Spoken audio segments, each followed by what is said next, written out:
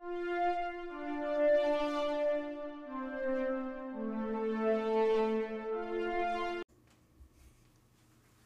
are happy to announce that this episode of the SW Show is partially brought to you by Humble Bundle. Well, not really. We are part of the Humble Bundle referral program, and we just wanted to say that if you like really cheap games and maybe helping charity pending the Humble thing going on, all you have to do is go to humblebundle.com/partner equals SWW. That's right, humblebundle.com/partner equals SWW. And you just do your normal stuff, and it just kind of helps us get a couple bucks here and there. Maybe it helps AJ get his lights. Maybe it's Mike camera. Maybe we actually pay Corey for helping us out. But again, if you're going to go buy games anyway, it might be worth checking out. Hello, everyone, and welcome to episode number 58 of the SWW show. That's right, we're closing in on 60. The other thing we're closing in on, we just hit our 5th anniversary. Whoa, that's like 5 kids worth of time. Yeah, to little fanfare. If you hear water noises, we are recording this podcast live as we stream on a Wednesday night. The stream is more or less the 5th year anniversary. It's off by a day, but close enough. And so we don't have much to talk about. There's some new stuff that we'll get to towards the end, but we just wanted to go over like memories and highlights of the 5. Well, you and I have known each other for closer to 8 years, but yeah, it'd be about that. Do we just start at the beginning, I guess? So the year was 1996. Not that far back. Damn. The year was 2015, apparently. I thought Yes. it was 2013 because I was still in college, but I guess it was my second year. And shit, I don't even remember. I think it was on Facebook. Correct, this sounds right. I saw something advertised, and I was like, sure, like, I'll write about video games. Like, I like talking about video games to myself. Like, there were very few people in my high school that I played games with. So, you know, it wasn't anything, like, too crazy or, you know, kind of earth-shattering in terms of, like, oh, hey, you're going to be doing this, and it's going to get me a job writing for games. I was like, in the worst case, right, like, I'll write, and then it's just, like, something I can add in my portfolio, which I ended up doing. I ended up using some of those articles that I wrote in one of my writing portfolios. And with that first project, Mike and I became good friends because we were similar in age. And age, location. Yeah, it was a kind of a age, location. Like, we were the 2 young guys of the group. I think one of them might have been a little bit younger than us, but either way, like, it was super close in age, so it wasn't anything to, you know, there was like a 10, maybe 15-year age gap between us and then the next guys. Mm-hmm. And so we started doing a movie podcast. Not too dissimilar to what the movie section of the one thing, you know, the thing I missed from it was we were able to do the weekly box office stuff, and then we just can't, because monthly box office are inherently less fun. Oh, yeah, we would do weekly box office guessing. Funnily enough, I was on Twitter, and, you know, people will, like, draft movies. Mm-hmm. And I'm like, we kind of used to do that back on that show. We totally ranked the top 3, or we thought them. I think we had. Yeah, we would take guesses best. and things like that. Like, it wasn't too crazy. Like, we weren't going, oh, hey, I won the box office. In this era, we totally could have, like, done it. Yeah. And then, so that was pretty fun. You got to do a press screening of Captain America. I think it was Civil War. And that was the first time I ever got to edit a recorded review. Like, so I was doing a video review. You did the voiceover for it, and I got to use all of the like press kit stuff. EPK stuff, yeah. So I thought that was pretty cool. Then we made the biggest regret in our lives and joined a D&D campaign. There was some fun in it. There was, I think there was a large concept of fun, and then I think there was a tiny bit of chaos. Scheduling's also inherently a problem. It's like one of the biggest problems. There was, I shit you not, I don't know if it's still up. I haven't kept in contact. If anyone has them, it would be me. If anyone has those archives. There's an episode where I think it was 3 hours. We started it at like 4 in the afternoon. You remember how I did it instead? So they were 3 hours like functionally from our end, but I did it in 40-minute chunks, and I would actually cut in and like cut out the like dry space to like kind of speed it up. So like that 3 hour for us was probably 2 hours of the thing. But, like, that'd be, like, 2 or 3 episodes, at least, of stuff. But it was still, like, every few weeks. I distinctly remember there was an episode where, like, it normally would have been done, like, just before dinner. So I could have dinner with my family. This episode, we did jack shit. I think it was 3 hours of literally 2 guys getting outfits. And I sat there on mute on a, like, Google call.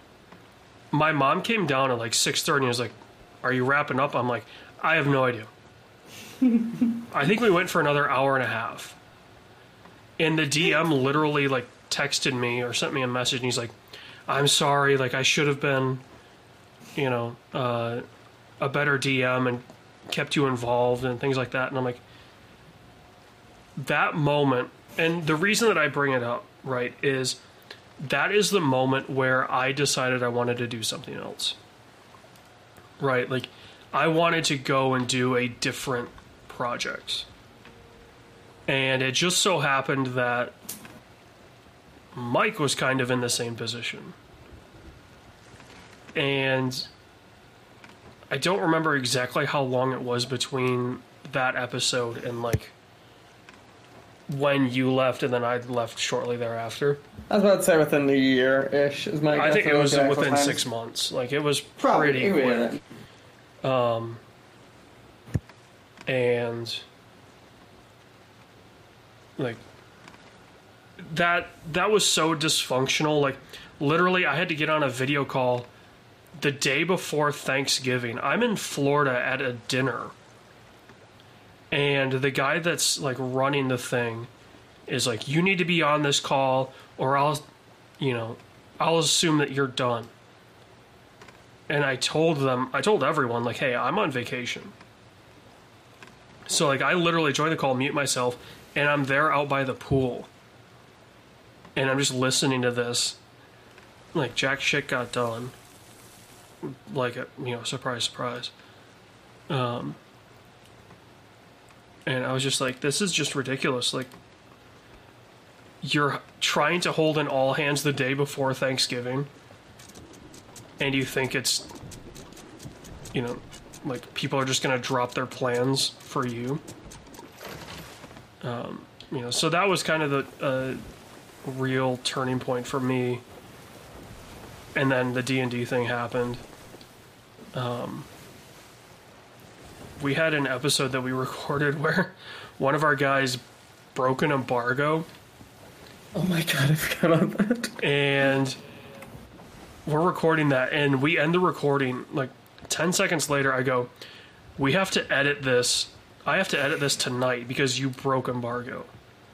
He's like, I don't think I did. Like, I'm pretty sure I didn't. And then I literally read the embargo out to him. Like, we can't talk about this. I don't even remember what it was, but I was like, yeah, we can't be talking about that we played this game. At least not yet. That's so good. And so, yeah, you and I had this decision to go at, leave and then kind of stay out of it. It was like a couple months. Yeah, it was a good chunk of change in between, I think, the fall and beginning. Well, it was several months between us leaving and me going, hey, I kind of want to do something again. Like, something small, just you and I, and we'll just, figure it out. That's how this was born. Yeah, then that's how SWW was born. Obviously, some might want to know what SWW stands for. It's literally shit we watched. Like, I always joked, that I wanted something like a CNN, right? I wanted a 3-letter network. Because that's how you know you made it in TV, is you have a 3-letter network. And so, yeah, that's literally what it means. SWW means shit we watched. No big meaning behind it. Other than that.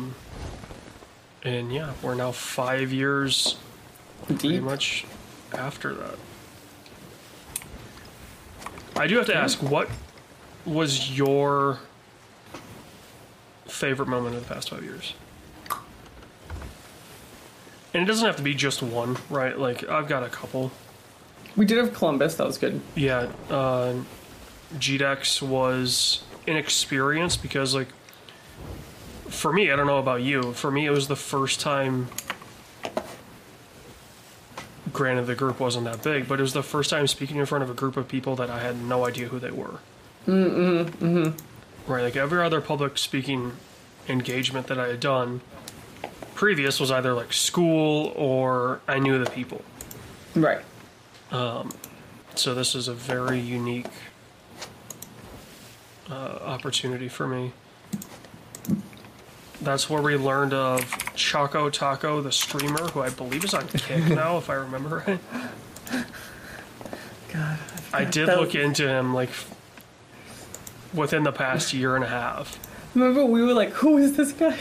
Yeah, we're literally sitting there going like, who is Choco? And we're in the green room, and he's sitting there with like, he's in front of us, and he's got like 2 of his buddies.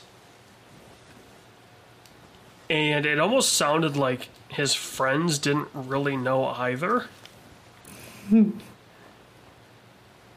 God, it was so good. But then we found out he was like some streamer from the Chicagoland area, And you stared at me like I should know who he is. well, I didn't. I was just staring at you like, oh, this dude's Okay, Chief, too big for his britches. But then now we get stuff like all these VTubers now, and we'll be like, who is this? Like, I mean, I don't have a problem with VTubers. I never really have, because I think it's an interesting idea. Right? Anyone we know would be like, who's watching this? Oh yeah, I would ask, why is anyone watching this? I think it's a very interesting, like, the idea of trying to be a VTuber is very interesting to me. Not that I would ever want to do it, but like, that's, it's taking like BPD and monetizing it. But yeah, we had Columbus. Columbus was good. There's some other stuff I think that kind of stands out always. Yeah. That was the big one for like. We did Extra Life in 2019. I like that one. Yeah, we did Extra Life. That was Extra Life 2019 was really fun. Extra Life 21 or 22, whatever year that was, where I did 2 12-hour streams in back-to-back weeks because the company that I work for wanted to do something to, like, the week after Extra Life. I was like, good God. Like, good thing Battlefield dropped that day so it could keep me busy. But yeah. Yeah. And that's kind of the big stuff there. Trying to pull up the big thing I want to say is obviously we have some highs, some lows. The thing I want to start with, when we think movie club, what to you stands out without looking? I want to pull up some highlights while we're doing that. Yeah. What to you is like a good that stands out that you remember and a bad that stands out? I think a good that stands out is Fury Road. We did that when we were doing like the new and the old. Mm-hmm. Because when I first saw Fury Road, it was as just like a fan of the movie. It wasn't like with a critical lens. And then I got to go back and watch it with a critical lens. And that movie just stands up. It's so good. I think Dune is one of my favorites. Worst though, White Boy Rick. Like, it's so hard to not pick that. First off, there is one movie that's worse. I need to find the name of it. What was that movie? The one with the wives of the mobsters? Oh, I mean, that was that was bad, but it felt like they knew it was going to be bad. Widows, yeah. Yeah, that was bad. It felt like they may have known it was going to be bad, and they just kind of resigned themselves to that. Do you really think Steve McQueen thought it was going to be bad? I mean, it at least tried to have some fun at times. White Boy Rick was trying to be so serious.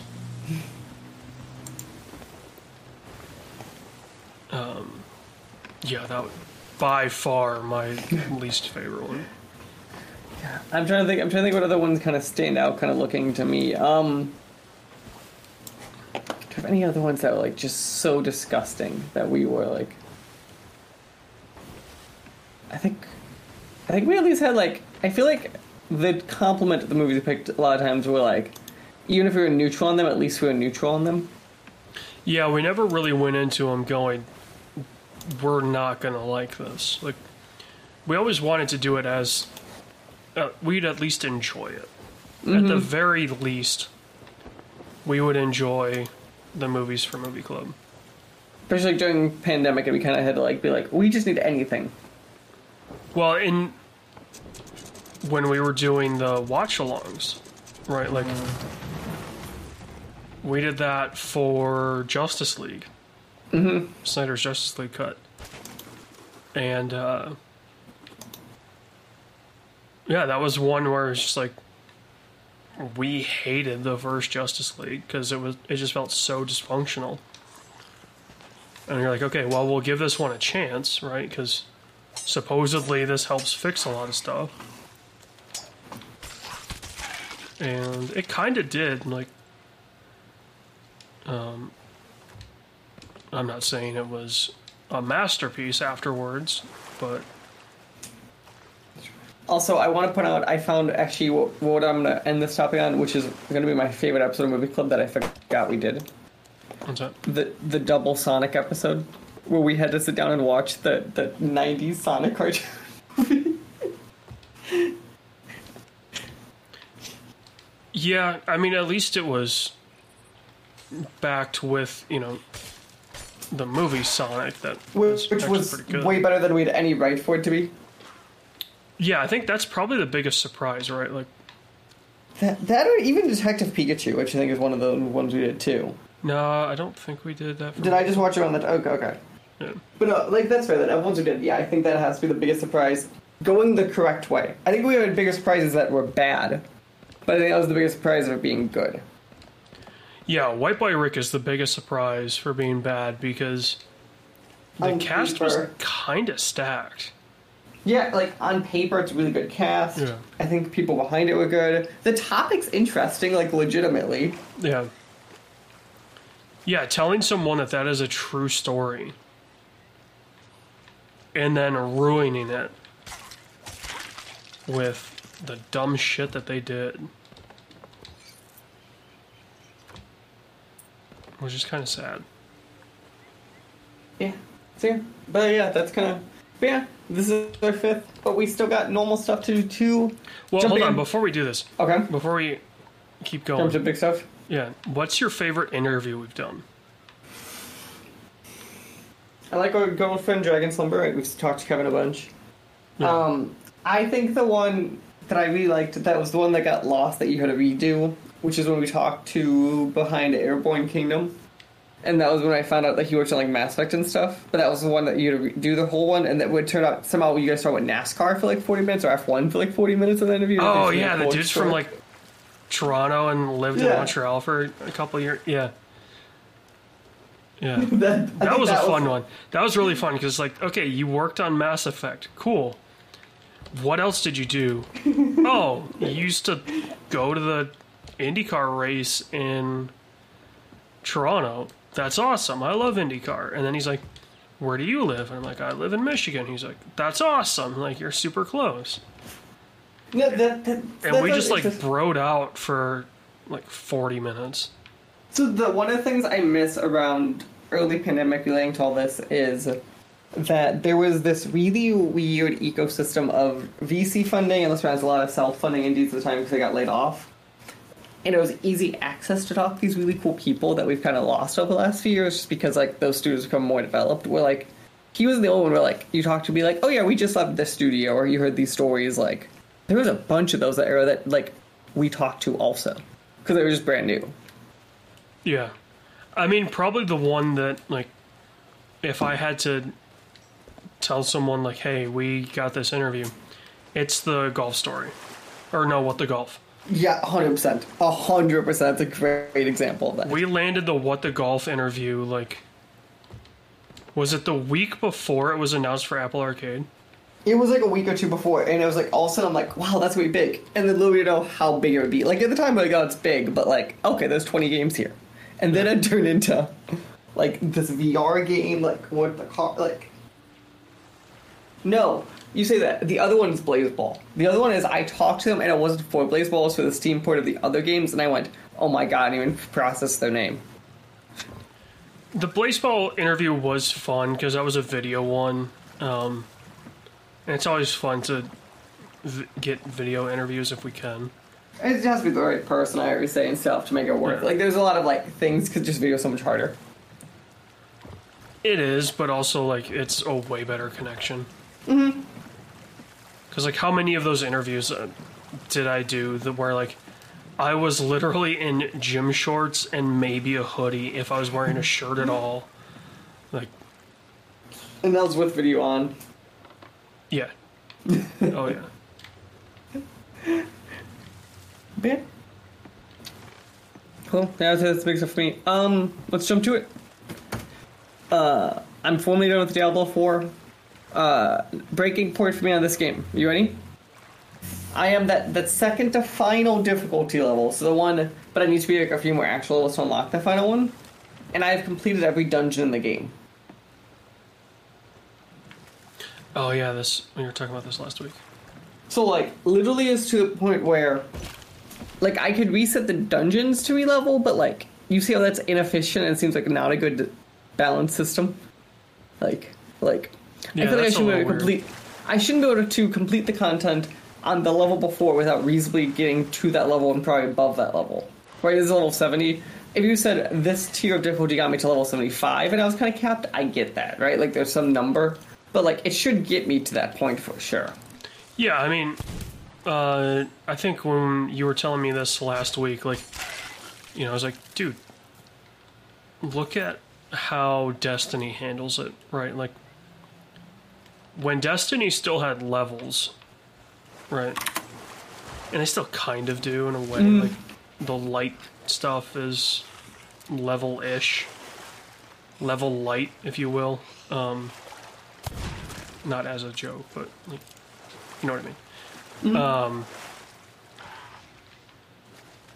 That you were at the cap without having to do everything.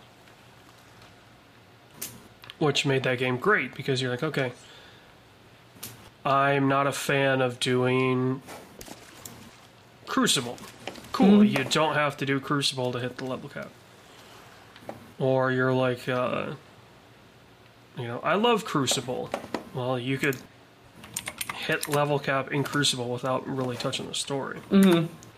Now, granted, you would have to do some of that stuff to like get better weapons, but also you were getting weapons through Crucible. So, yeah, the fact that a game doesn't let you progress. Well, like it does, but you can see where like it becomes this level of tedium repeating content. I go, there's no point for this content to be repeated conceptually. Well, that's what I mean, right? Like, it doesn't let you progress without having to repeat content that you've already done. Right, it's not like for specific drops even, it's just for, because I need XP. Yeah. It would be different if it's like, hey, this, for example, with Destiny, right? Like, this quest is like almost guaranteed to get you this legendary weapon. Or And put in people these would just systems run- of like, oh, now you run these X dungeons to get X things, right? Like put in these systems I think are better. But yeah, certainly being a big thing. The other thing that I've been playing, which is I think the game I'm talking about right now, is Baldur's Gate 3. I am 12 hours in the game, something like that. Honestly, I think games neat as hell. I think it does kind of what everyone's talking about. This is for revival CRPGs. I like how it plays both kind of super well on the PC, or if I use it on my Steam Deck, it eats the battery up, but it just plays super well. So that's gonna be a really good like travel game, I think, for me. It has been interesting to see the discourse on that game change as more people are hitting that Act 3. No, that's valid. Like I'm not saying it's bug free, but like Yeah. it sounds like they're fixing it. I think by the time I get to Act 3, it'll be fine. But it's also just like the first act is where I'm at still. And that's legitimately, I've had like some bugs where I have to like reload it, but like you reload it, it fixes it, and you can save it, and it's like not a true bug, it's like a combat bug. Right. But like otherwise, it's been surprisingly well. And if you think about like how intense this is and it's running on that Steam Deck, I'm really impressed with that too. Yeah. Yeah, I mean, that's cool, right? Like, it's always fun when nerd games work. Right, They and nerd games well. work. Yeah, and like they don't always hit. It reminds me of like how much like Skyrim hit. Like if you go back a little bit 10 years ago, right? Like Yeah, it but broke- Skyrim wasn't a true nerd game. Right, like, it developed... But the past ones were, and I think that's that too. yes, like, the original Elder Scrolls, like, the first 3, right. are so nerdy. Like that's what's wild. Like sure that one became, but like it's not like its roots aren't. Yeah. So like going into it, it would be the same expectation, or at least that was one of the complaints if you look at it too. For a lot of people, were like it's not deep enough. What, you're telling me you don't want to load a house with 8,000 wheels of cheese? Hey, I don't have a problem with that one. I think I played that game... I played that game for like 5 hours. Oh, I have the platinum in it. I've done the whole shebang. I got to a certain point in that game where I was just like, I don't care. Which, But like, that's a huge thing for me. Like, I'll play bad games, like, and you know this. Like, I'll play games that do not deserve my time of day. oh, we know. But if there's some fun there, I'm cool with it. And I'll enjoy it as much as I can. With Skyrim, I just remember being like frustrated once I hit the point of like, oh, your next thing is literally across the map.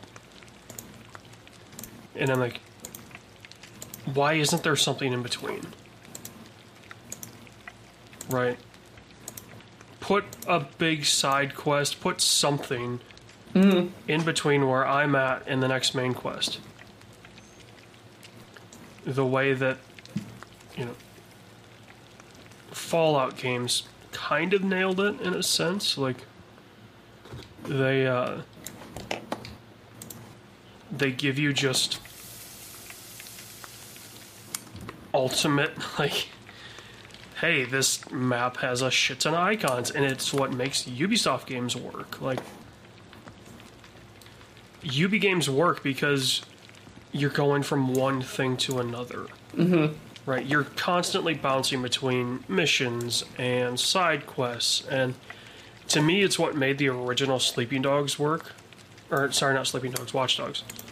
Watch Dogs was like, oh, I'm driving to the next main thing, and, I forget, CTOS scanner thing is like, hey, there's this crime that's going to potentially start, and you got to break some of that stuff up, or you got to just murk dudes for not fun, but you know what I mean. Mm-hmm. So it was just like enjoyment there, whereas Skyrim was just like, okay, have fun walking across the map, because I don't know if I had my horse yet. It was not fun. But Yeah. it's good to Baldur's see, Gate. like I said, it's good to see these nerd games. Other thing with Baldur's Gate, which I find interesting, so it's a free roam game, right? So you walk around, companions walk with you, happens. Out of combat, there's still a turn-based mode, which lets me kind of de-identify the like movement and stuff. So that's how you do stuff like stealth mechanics or sneaking around or kind of making people in certain positions when you're out of combat. So that way, kind of, they're separate if you want them out of combat, and they can be out of combat separately, and all that too, which I think is a very interesting kind of, like, D&D-ish. So if I put half my squad in one spot, half in the other, one could be in this turn-based mode, and the other could just be walking around the world and then eventually joining into the combat. Yeah. So there's a lot of interesting kind of systems there at play that I think are surprising how well they work. Even with the bugs that we found, like, Yeah. they still work really well, and I think it's, like, as close to... Plus, it's a CRPG, and it's as close to something you get as, like simi games that we've gotten recently, kind of.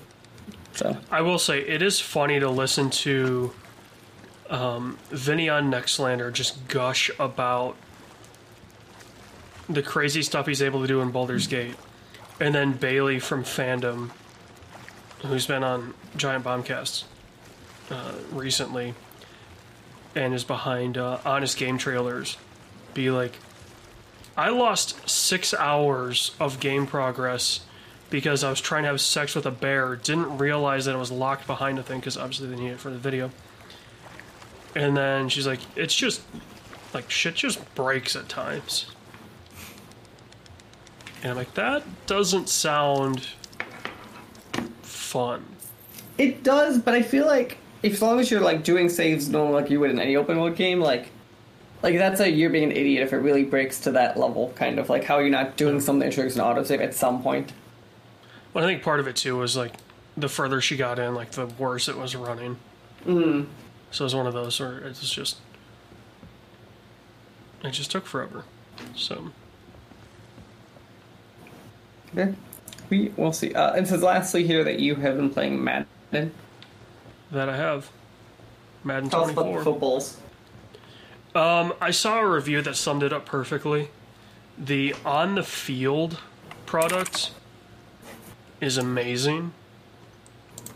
I'm really looking forward to how they develop this tech from here on out. It's really, really cool. All of the other stuff is so broken it's not even funny. Really? Yeah. You're just like, you're telling me it's been 30 some odd years and you still can't figure out like how to make a franchise season sim fast. Mm-hmm. Like, it still takes fucking forever to sim a season in franchise mode.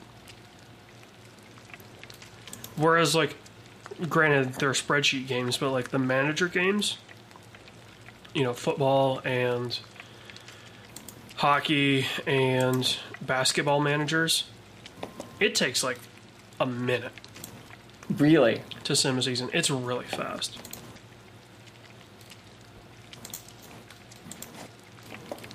And I'm like, it's no different, right? It's just dice rolls in the background. And I was like, how does it seriously take you guys this long to do this when this game that's using the exact same tech, right? Like, when it comes down to it, it's all the same. In the back end, there are able to do it and spit it out in such a short amount of time. It's just stupid. The career mode took a huge step back. Because, you know, they used to have that long shot, like, mode. Where it's like, hey, you're playing a character. And the first one was way better, than anything else they'd ever done. The first long shot. Because it was, you are this quarterback, like, you know, they took a lot of the, player, not freedom, but a lot of the extra stuff that you could do. They took a lot of that out. Like, it was a pre-made face, right, and hair and things like that. This is just, there's like quarterback, running back, wide receiver, corner, and linebacker, I believe, are the different career paths you can take. Because it all ties into the 1v1 showdown mode. So it's like, that's your created player that you use in showdown mode. And so you can kind of, you know, if you want to be able to kind of create space, maybe you want to be a running back or a wide receiver. Otherwise, you're going to be a quarterback. And it's like, everyone's going to choose quarterback because the actual, like, playing the NFL football, not the showdown stuff, you want to be the quarterback because you're in every play. Right? Like, the fact if you're in, like, special teams, like, I'm assuming you play, like, you really don't do much. Well, in, like, if you were a running back, depending on the offense, half to 2/3 of your plays you could just be blocking. Right? So you're just doing nothing. Same with wide receiver. Like, you can run the route every play, but, you know, even if you call for the ball, they won't always give it to you. So I was like, I'm just going to choose quarterback because it's just easy. It's just easy to play. The game's still super frustrating, though. So, yeah. Nice. But yeah, that is all of the games. For what we've seen, I'm going to start with you this time. Jack Ryan, Shadow Recruit. Yes. That's not the Amazon one? Which no, I do not know which Jack Ryan this is. Chris Pine, 2014, directed by Kenneth Branagh, who's also the bad guy. Feels like they wanted to use this as the start of a potential franchise and didn't. Why do you think they didn't? I don't think it did very well at the box office. Which is crazy because Tom Clancy projects don't do that well, like, money-wise. But people love working on them. So. By the way, are you on the boat? No, I disconnected like a few minutes ago, and I was just kind of letting us talk for a minute, so. Okay. Sorry to get you invited back in. Yeah, we need to do that. But yeah, no, like, interesting. But, you know, but they always want all of those to be franchises, right? Because, like, that seems like it seems like a machine that is surprisingly not a good money machine. Like, I would expect it to be a better. Yeah, it's kind of tough, right? Like, because how do you monetize to the full extent something that is inherently violent, right? Like, the Tom Clancy stuff is obviously rah rah America, which why that doesn't do better now, I have no idea. Considering about 53% of this country think we should have rah rah America. who's currently awaiting trial in Georgia, to run this Let country. me know your opinion on this. My problem is with the man, not with the party. No, just like your subtlety of that one. Yeah. Go on. Why it's not more successful. They should be making like movies out the essence. Obviously, now that Amazon owns the property, it's a little tough because you're limited to. Do they own the entire property or just the rights for their show? I believe it's the entire thing because they did a movie with Michael B. Jordan Right, they did. called Without Remorse, and it's a Tom Clancy project, and people just forget about it. Yeah. Which is kind of sad because it was not terrible, which is saying a lot for Amazon movies. Okay, so you know what? Amazon movies, I'm at least going to give a comment of they're really good at knowing when their film should go to theaters because that means it's at least they understand it's okay. And I go, okay, it's worth watching even if it's at home. Well, I think like the more bad what they ones, do they is don't. even the ones that go to theater, they're Amazon productions in the sense that they're the ones distributing it. Right. But they're not Amazon original movies kind of suck ass. Yeah, which is funny because Netflix isn't much better, but they're better. Netflix is only better because they know that they can't make complete and utter shit, otherwise people will leave. Amazon realizes that they're Amazon, and what the fuck are you And gonna do? everyone forgets they have the service anyway. Yeah.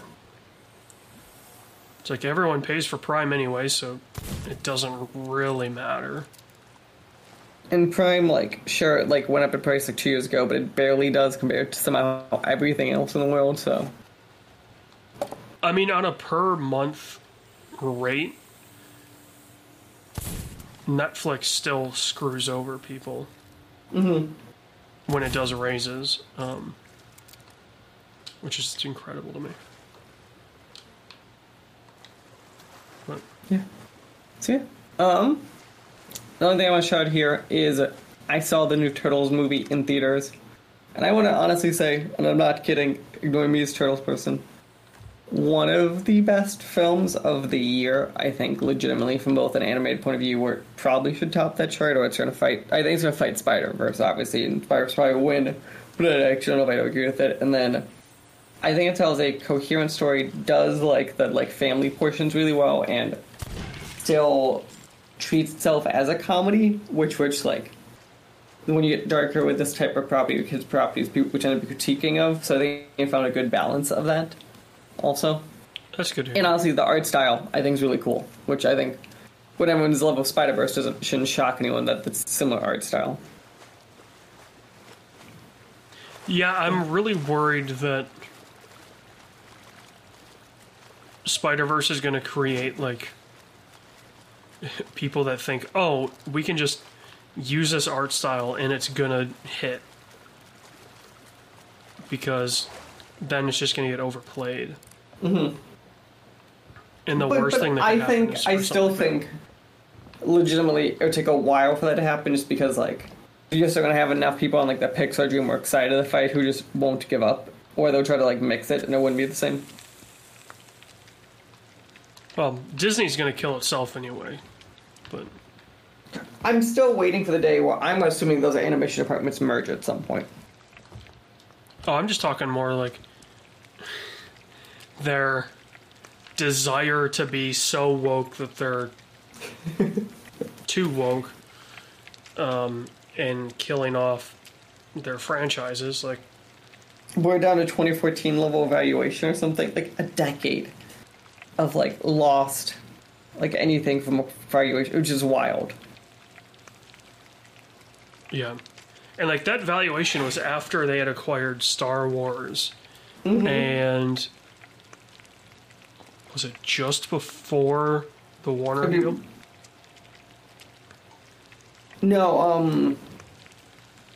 Fox deal was in 15 or 16, so it was before that. Yeah, it was just before the... Before Fox and probably pre or post Star Wars, like right on the verge. Yeah. That's like what the level we're down to. So like, and like they had Marvel, but Marvel is not the size it is now. Yeah, the first Avengers had just come out. So you're down to that point. All because, you know, Little Mermaid had to be self-reliant or whatever. I don't know what they're doing with that stuff. But Yeah. Let's jump to it. Start us out. AJ, it's time for Strike Check-In. I'm going to start us out with a little thing. The biggest news we had over the last month, that's it, is that basically at one point they all came to the table and the union felt like it was not a fair deal brought to them, and it led to them walking out within 20 minutes of that negotiation. And that'd be objectively happen, right? So they brought in, one side thought it was an unfair deal, the other side thought it was, walked out. And at this point, that is where we are at, legitimately, with no new updates since the last time we talked. I don't know if you have anything else to talk about within that. nothing that I can freely talk about. It's a lot of conjecture that I'm hearing at this point. Like, you know, people, friends of mine that are in that are like, well, looks like I am, you know, some of them are going back to school. Some of them are like, you know, one of them just said screw it and left, like, left Hollywood. They're not going to write like that anymore. I think they're back in the Carolinas. I haven't talked to them since they left, so I don't know. I can't remember if they went back home or if they moved somewhere else, but... So, yeah. It is starting to impact those that maybe don't have the ability to weather it, I guess. At what point do you think we're going to hit this content stoppage? Like, at this point, we still have some of the movie theaters announcing stuff. We still have some of Netflix and Amazon, the streamers, announcing stuff. But, like, at some point, they're going to have to stop announcing stuff that's going to come out. When do you think we're going to hit that point where, like, do you think in 6 months Netflix just goes, we're out of stuff? Is that possible? Netflix will just continue to buy comedy specials because those don't require writers, and, you know, the comedians are going to record those anyway, right? So it's not like it's content that they need to go create necessarily. It's much more of a, with those, like with a lot of the specials, Netflix tries to censor's not the right word, but it kind of is, control, I guess, what stuff makes it to the special, which, you know, as an artist you don't like to see because, you know, especially in that case, right, like they're buying your special, they're not hiring you to do a special, right? You're already going to do that show, they just want you to record it now and put it out. So the fact that they think they can go in and, you know, edit it to the sense of, oh, we're just going to pull jokes and segments out of your special. Like, I want someone that does a Netflix special and their on-stage time is just under an hour, so Netflix can't cut anything because they're advertising an hour special. You know, and it's like,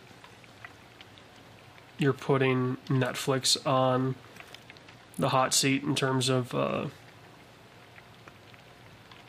hey, if you under deliver, people are gonna get pissed. So, yeah. Yes. But yeah, that as is, far as like scripted stuff, shit, dude, that's gonna come in by the end of the year.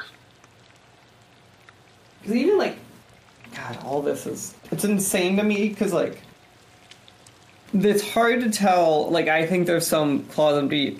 So I can say this because I'm not the person in the union, right? So looking from the outside, I think there are some clauses in the union side that I can at least understand where there's pushback from the studio side.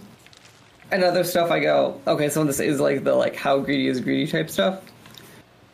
But the issue is across the board, like, this is gonna hurt so much more.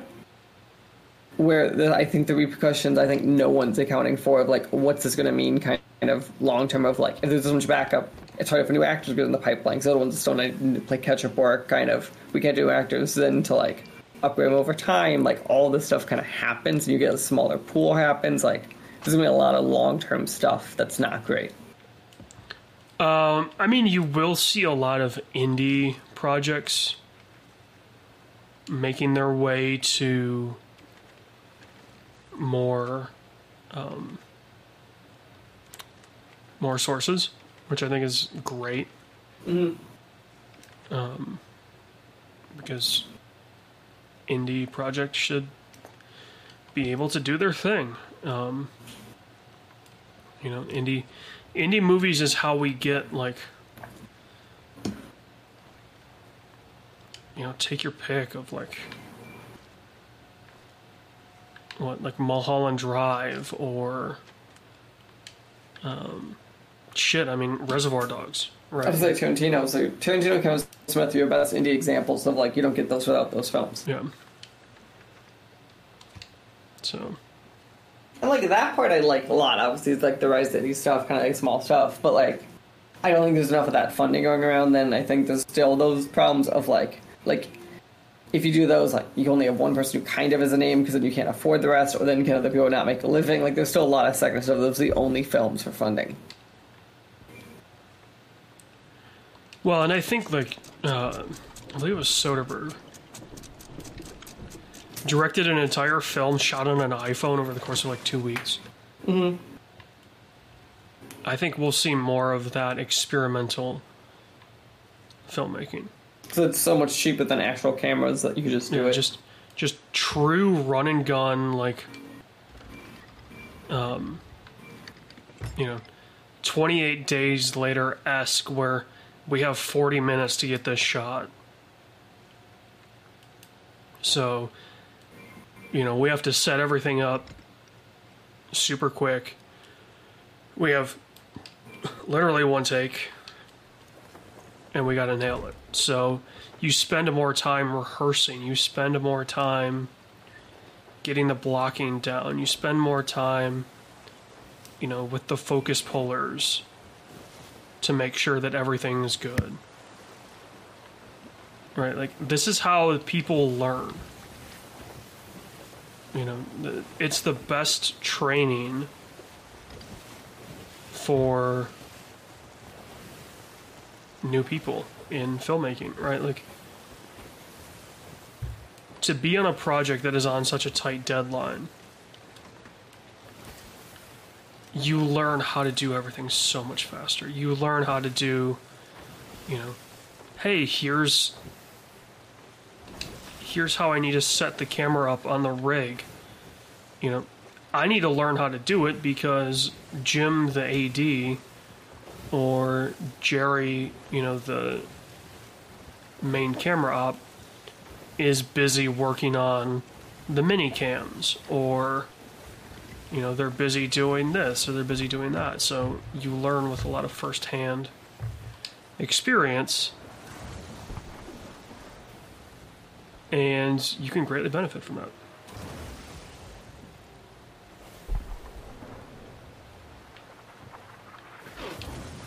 You are correct. Okay.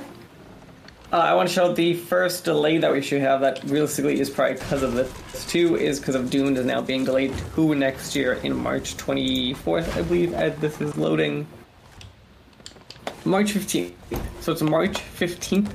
Dune is now coming out, pulling out of my birthday into whatever the hell that is.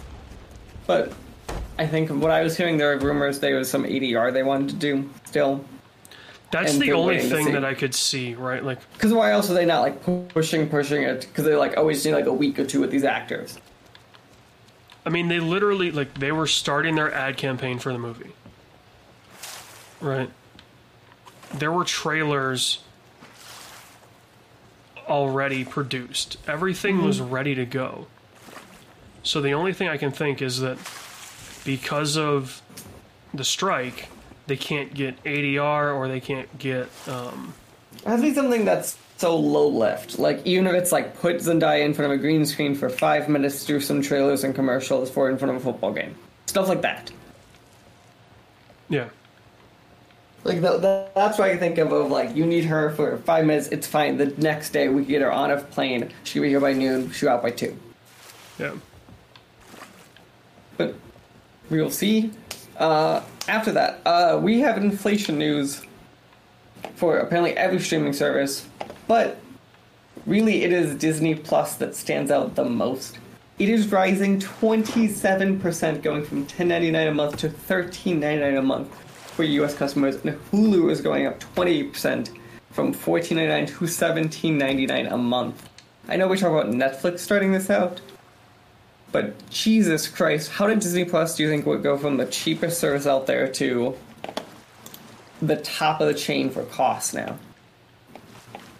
I mean, think about it this way, right? Like, we saw reports that Amazon was potentially in talks to buy ESPN.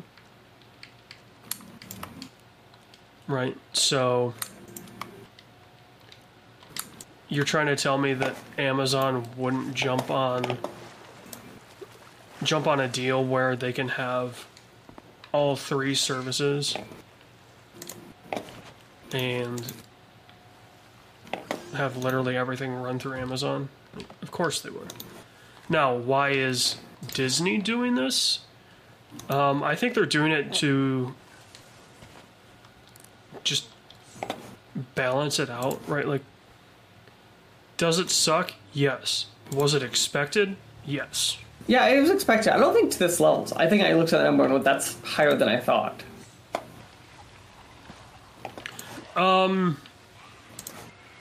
I don't know if I was too surprised with the amount. More out of, like, it was just coming in line with other streamers. Like, everyone is catching up to or surpassing. So 15 was HBO. before. Do you think it's now 20 or 25 is kind of like that new base we can expect? Or I feel like 15 used to be that new baseline. I will be curious to see what Like, where Max does it does. kind of stop at? Like, it's going to stop sooner or later. Like, this is the point we're holding at for a bit. Yeah. Like, wherever Max goes, I think is going to be the new ceiling, because they had always traditionally been the ceiling. HBO had.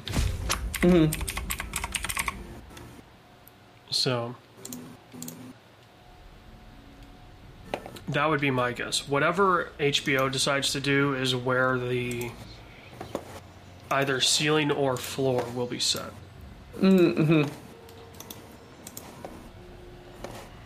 So, but now with them offering the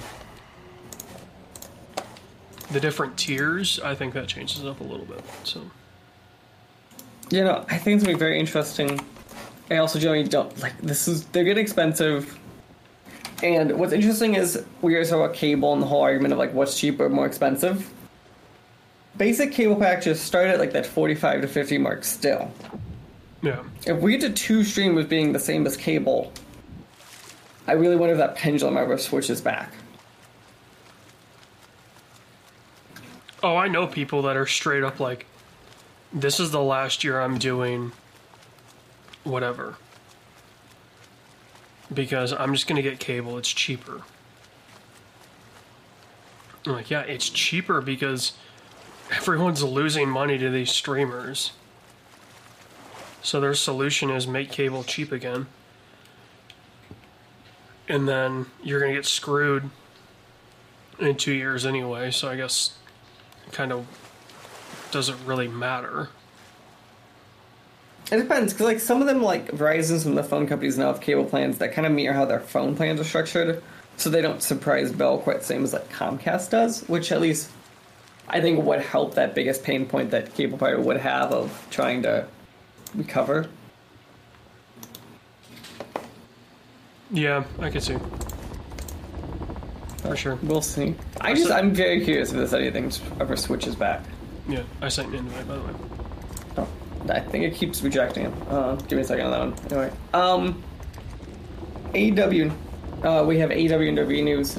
First, stuff. AEW, the Elite does renew with AEW. Just to kind of shout out because there were some rumors going around that might not happen. CM Punk's. Anyone that thought there was a snowball's chance in hell that the Elite didn't re-sign worked themselves so hard. Like, you're trying to tell me these guys would give up ultimate control, right? Like they have with AEW. You're trying to tell me they'll give that up just to get a payday? No, these guys aren't about paydays. If they were, they would have been in WWE a hell of a long time ago. Fair enough. So, don't work yourself into a shoot, brother. The other thing I wanted to shout out for, just for AJ to laugh, is I don't know if he knows, CM Punk is now suspended again from AEW, corresponding with another backstage fight right before pay-per-view. In a surprise to absolutely no one, the guy whose AEW tenure has literally been spent half either suspended or injured continues that trend. Mm-hmm. And in other news, a 40-something-year-old has the shallowest ego I've ever seen. And lastly, we need to shout about AJ, the sad one that I figured you'd want to take the lead on. Which with one? The death of both. I guess we'll go. I was saying Bray Wyatt, but yes, we're going to have both of them take the lead on that. Yeah, I mean, shit, how do you tackle the death of a guy that you saw his entire career? Right? Like, I saw his career from NXT. I saw his career through WWE. Shit, man, like, Wyndham Rotunda was one of the genuinely, like, if I had to say someone, like, you have to check out what this guy's doing, I think Wyndham's work as Bray Wyatt is one of maybe 3 or 4 that I'd be like, you have to see what this dude's doing. He unfortunately passed due to some heart issues. Super sad story. I mean, it's never easy to see someone he was 34, 35? 35, I believe. Super young, with a family and several kids. I believe it was 2 or 3. Just, you know, your heart just gets ripped out from your chest because it's like, you know, we had it with Brody Lee, right? Like, I thought maybe there's a chance that we go a little bit without having to deal with this. And we went, what, a year and a half? Mm-hmm.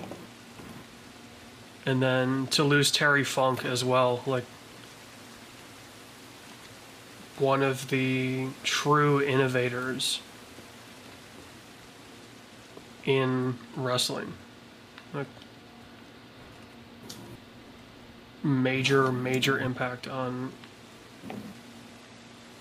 too many people to even really like quantify his full impact on the business. Something we still feel, you know, every day somebody in the business is doing something that Funkster started. And I really hope, you know, LA Knight had that kind of famous feud with Bray Wyatt. I really hope he leans more into that. Because if there's anyone that is God tier on the mic, it's Miz and LA Knight. And both of them just did battle with Wyndham. He also got a feel for his brother, right? Like, I think their dad passed within the past 10 years, IRS. Like he passed fairly recently, so it's like he lost his dad, now he lost his brother. It's got to be rough. Never want to be in that guy's shoes. So yeah. Okay. I'll tell you what, Yeah. though, dude. There is a hell of a battle royale going on upstairs, though. Like, you think about all the guys now that could be in that rumble in the sky. Shit, we got, you know, Andre, you got Wyatt, you've got Funk, you've got Antonio Inoki. Like, you go down the list of the greats that, like, Roddy Piper. I know people don't like his name, but Chris Benoit, like, you know, the talent that we have lost within the past 30 years is, I genuinely think the business will never get talents like that again. Because they were literally one of one. You know, nobody was doing it quite like they did. And you can't even, like, you can't replicate The Fiend. Right? Like, you will never be able to get that again. The Fiend was a project from Bray that he took just by the balls, basically, and made it his own and took off. And we got a $5,000 belt out of it, too. Which is still my favorite thing on the store. I'm curious how many of those they sold. It's gonna be a lot, I feel like. Oh, especially now. Right, like...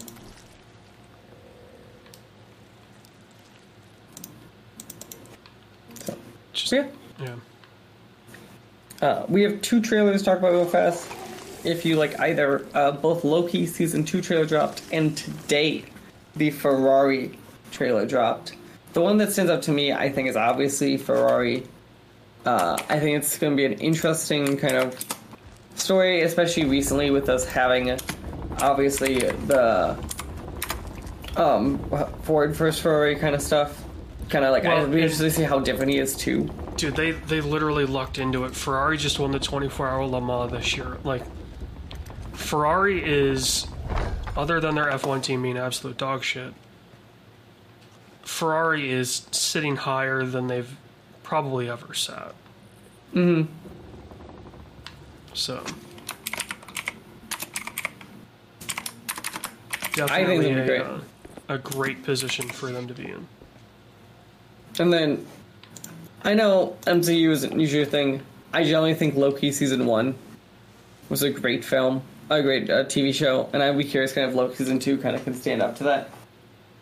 Especially because it seems like kind of its own thing in the MCU, so I'd be kind of curious this long away from since it came out. Yeah. So, we will see. Jumping to games, let's start with the one I thought was most interesting in our discussion of the Epic Game Store.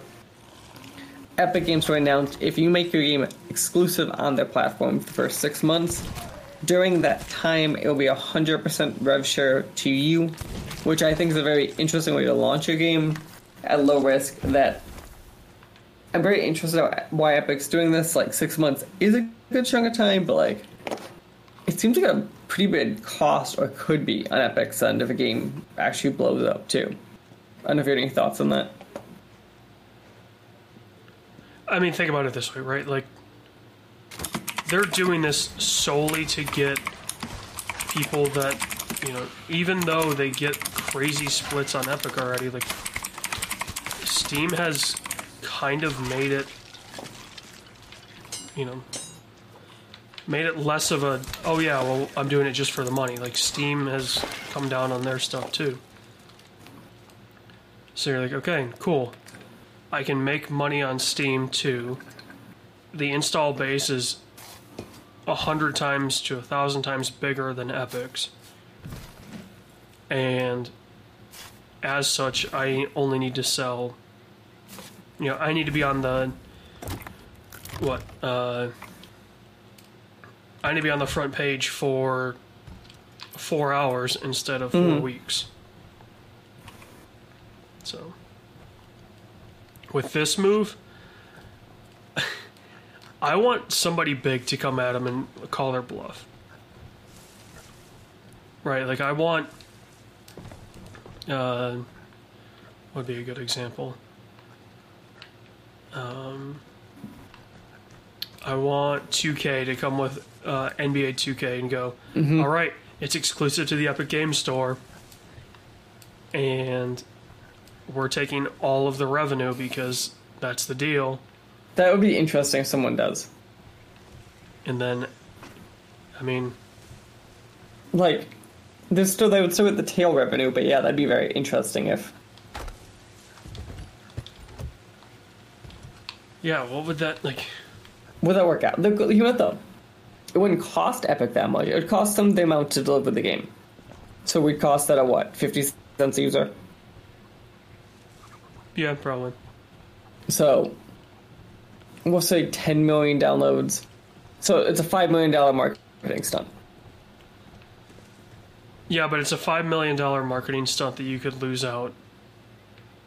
No. So that's potential revenue. Yes, you lose out on a ton. But if it's something revenue you were not getting either way, you weren't getting the revenue, so it didn't matter. You didn't lose it. And so it's a $5 million marketing stunt. $5 million for marketing stunt isn't that high when you consider stuff like Super Bowl commercials and it's stuff that you hear on other corporations doing. Yeah, from that standpoint, it's cheap. And imagine, of those now gained 10 million users, 1% of them are brand new and stay on your platform.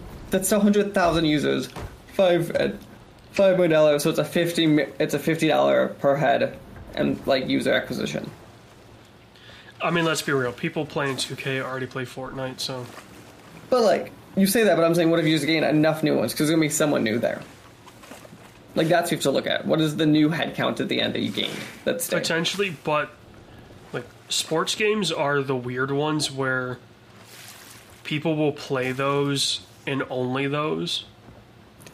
So it doesn't really matter what platform they're on, per se. Just that they can get the game. Mm-hmm. And then they'll play that until the next one comes out. So... yeah, sports games would be kind of interesting to see them do that. Obviously, the best one would be to have Rockstar call the bluff. GTA 6 exclusive to Epic for 6 months. All the revenue that they lose. Again, if they weren't earning it anyway, they're not losing it. That's what I find interesting. I mean, Rockstar is going to put that game out everywhere. Imagine the inverse world where they didn't. That's what I'm saying. Like, that'd be an interesting, like, a game that last time they didn't, and now they're getting it. Oh, I think they learned with the debacle that is the Rockstar Games launcher that people don't care just as long as it's not RGL. They'll play it on Epic. Like, you know, they don't care if it's Epic or Steam. They want a launcher that works. Are you in? Nope. Alright, I'm inviting you now. Keeps rejecting. Okay. So I hear it. And at the same time, it's not showing me. Oh, there it is. I see it now. Accept. Okay. Yes. So yeah. But yeah, that's the big news there. MW3 is officially announced. So we know Modern Warfare 3 is coming. Doesn't shock anyone. Surprised absolutely no one. It's apparently just basically, it's interesting because Modern Warfare 3 is a remake of Modern Warfare 2 from last gen. Not confusing in the slightest.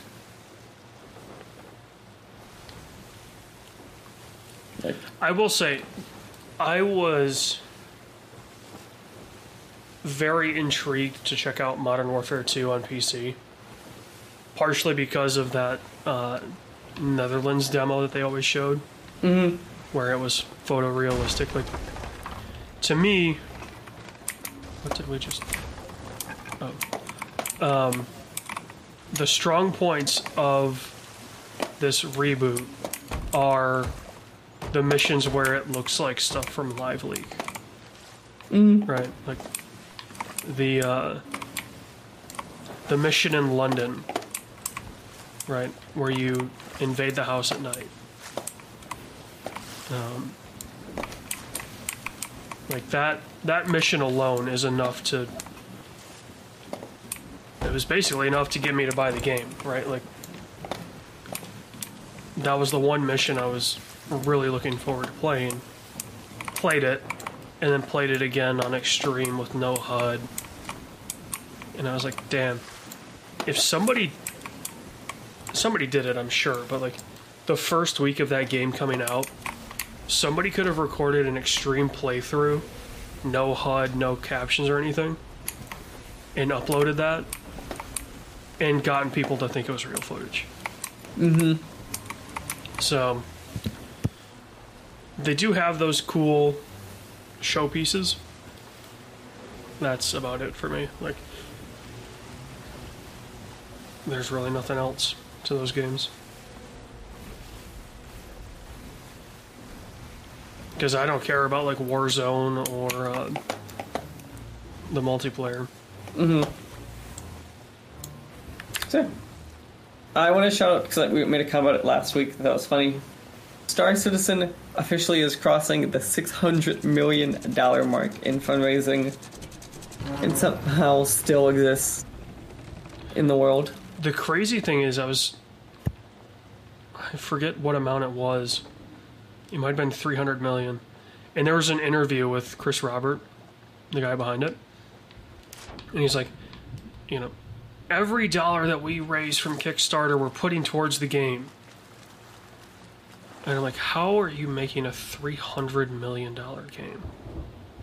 600, you mean? Well, now it's 600, but... How? Like, I want this thing to come out one day, just so, like, the story can end. Like, I want to know how the book ends. Oh, yeah.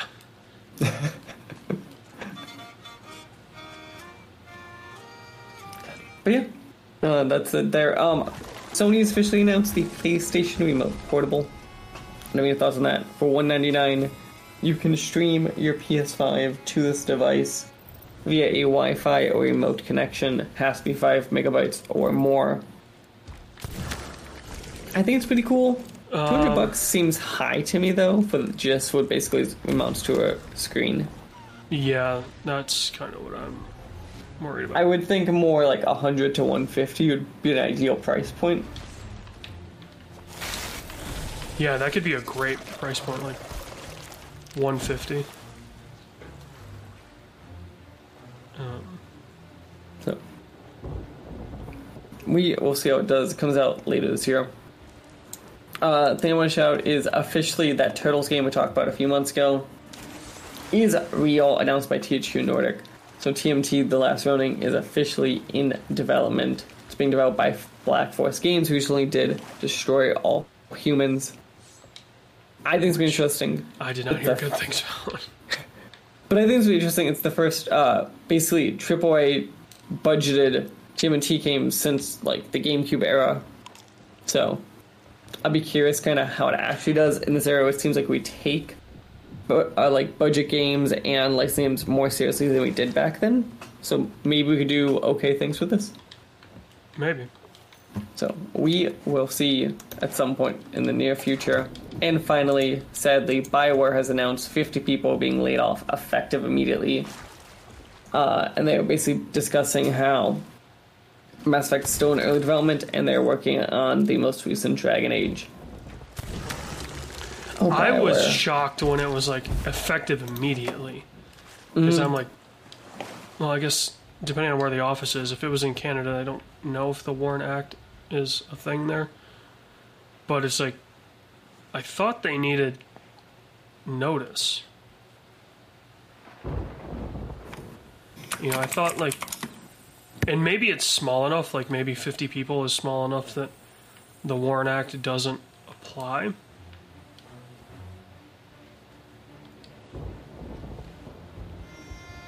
But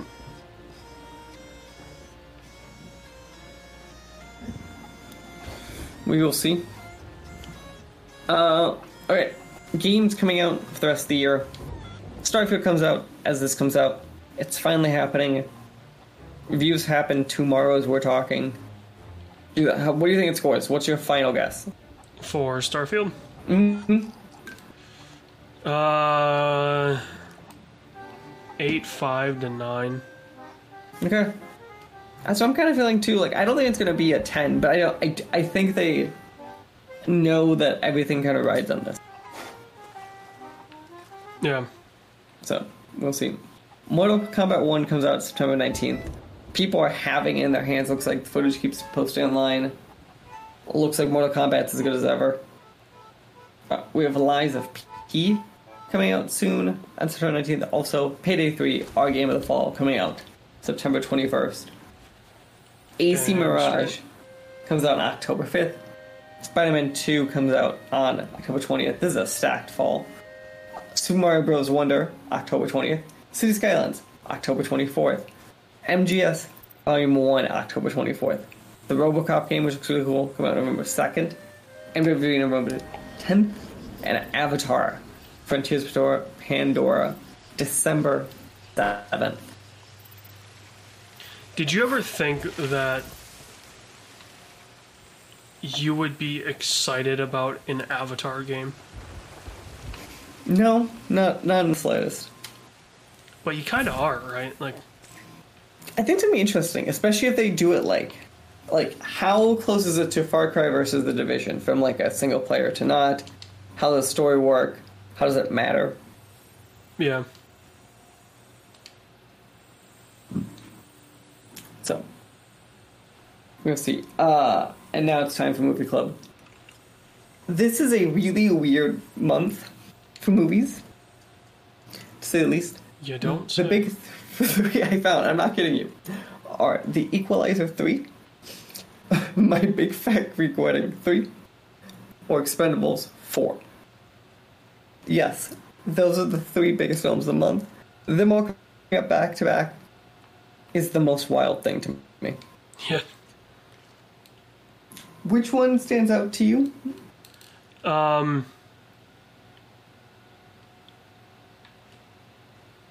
I think Equalizer. Equalizer it is.